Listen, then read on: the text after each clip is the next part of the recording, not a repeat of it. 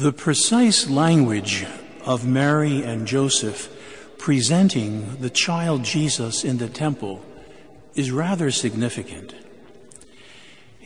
In his work, Jesus of Nazareth, Emeritus Pope Benedict points out that the term used in the Gospel for to present is specifically used for presenting a sacrifice before God.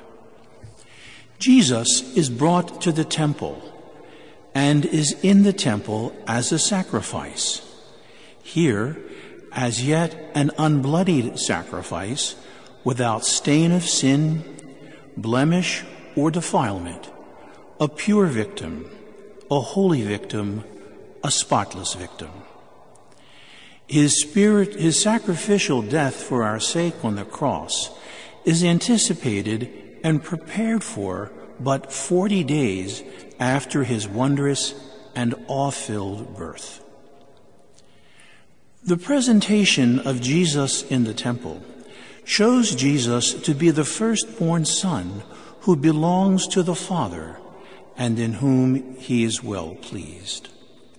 Already at his presentation in the temple, the life of Christ, together with the offerings of Saints Mary and Joseph and the prophecies of Simeon and Anna, begin to point to the Lord's passion, death, and resurrection.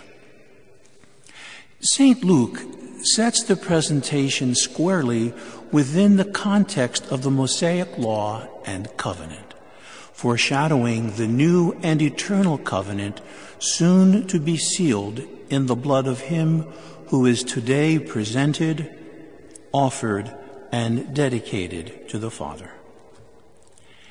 At this encounter with the Holy Family, Simeon receives the infant Jesus into his arms, as will the Blessed Mother at the foot of the cross on Golgatha.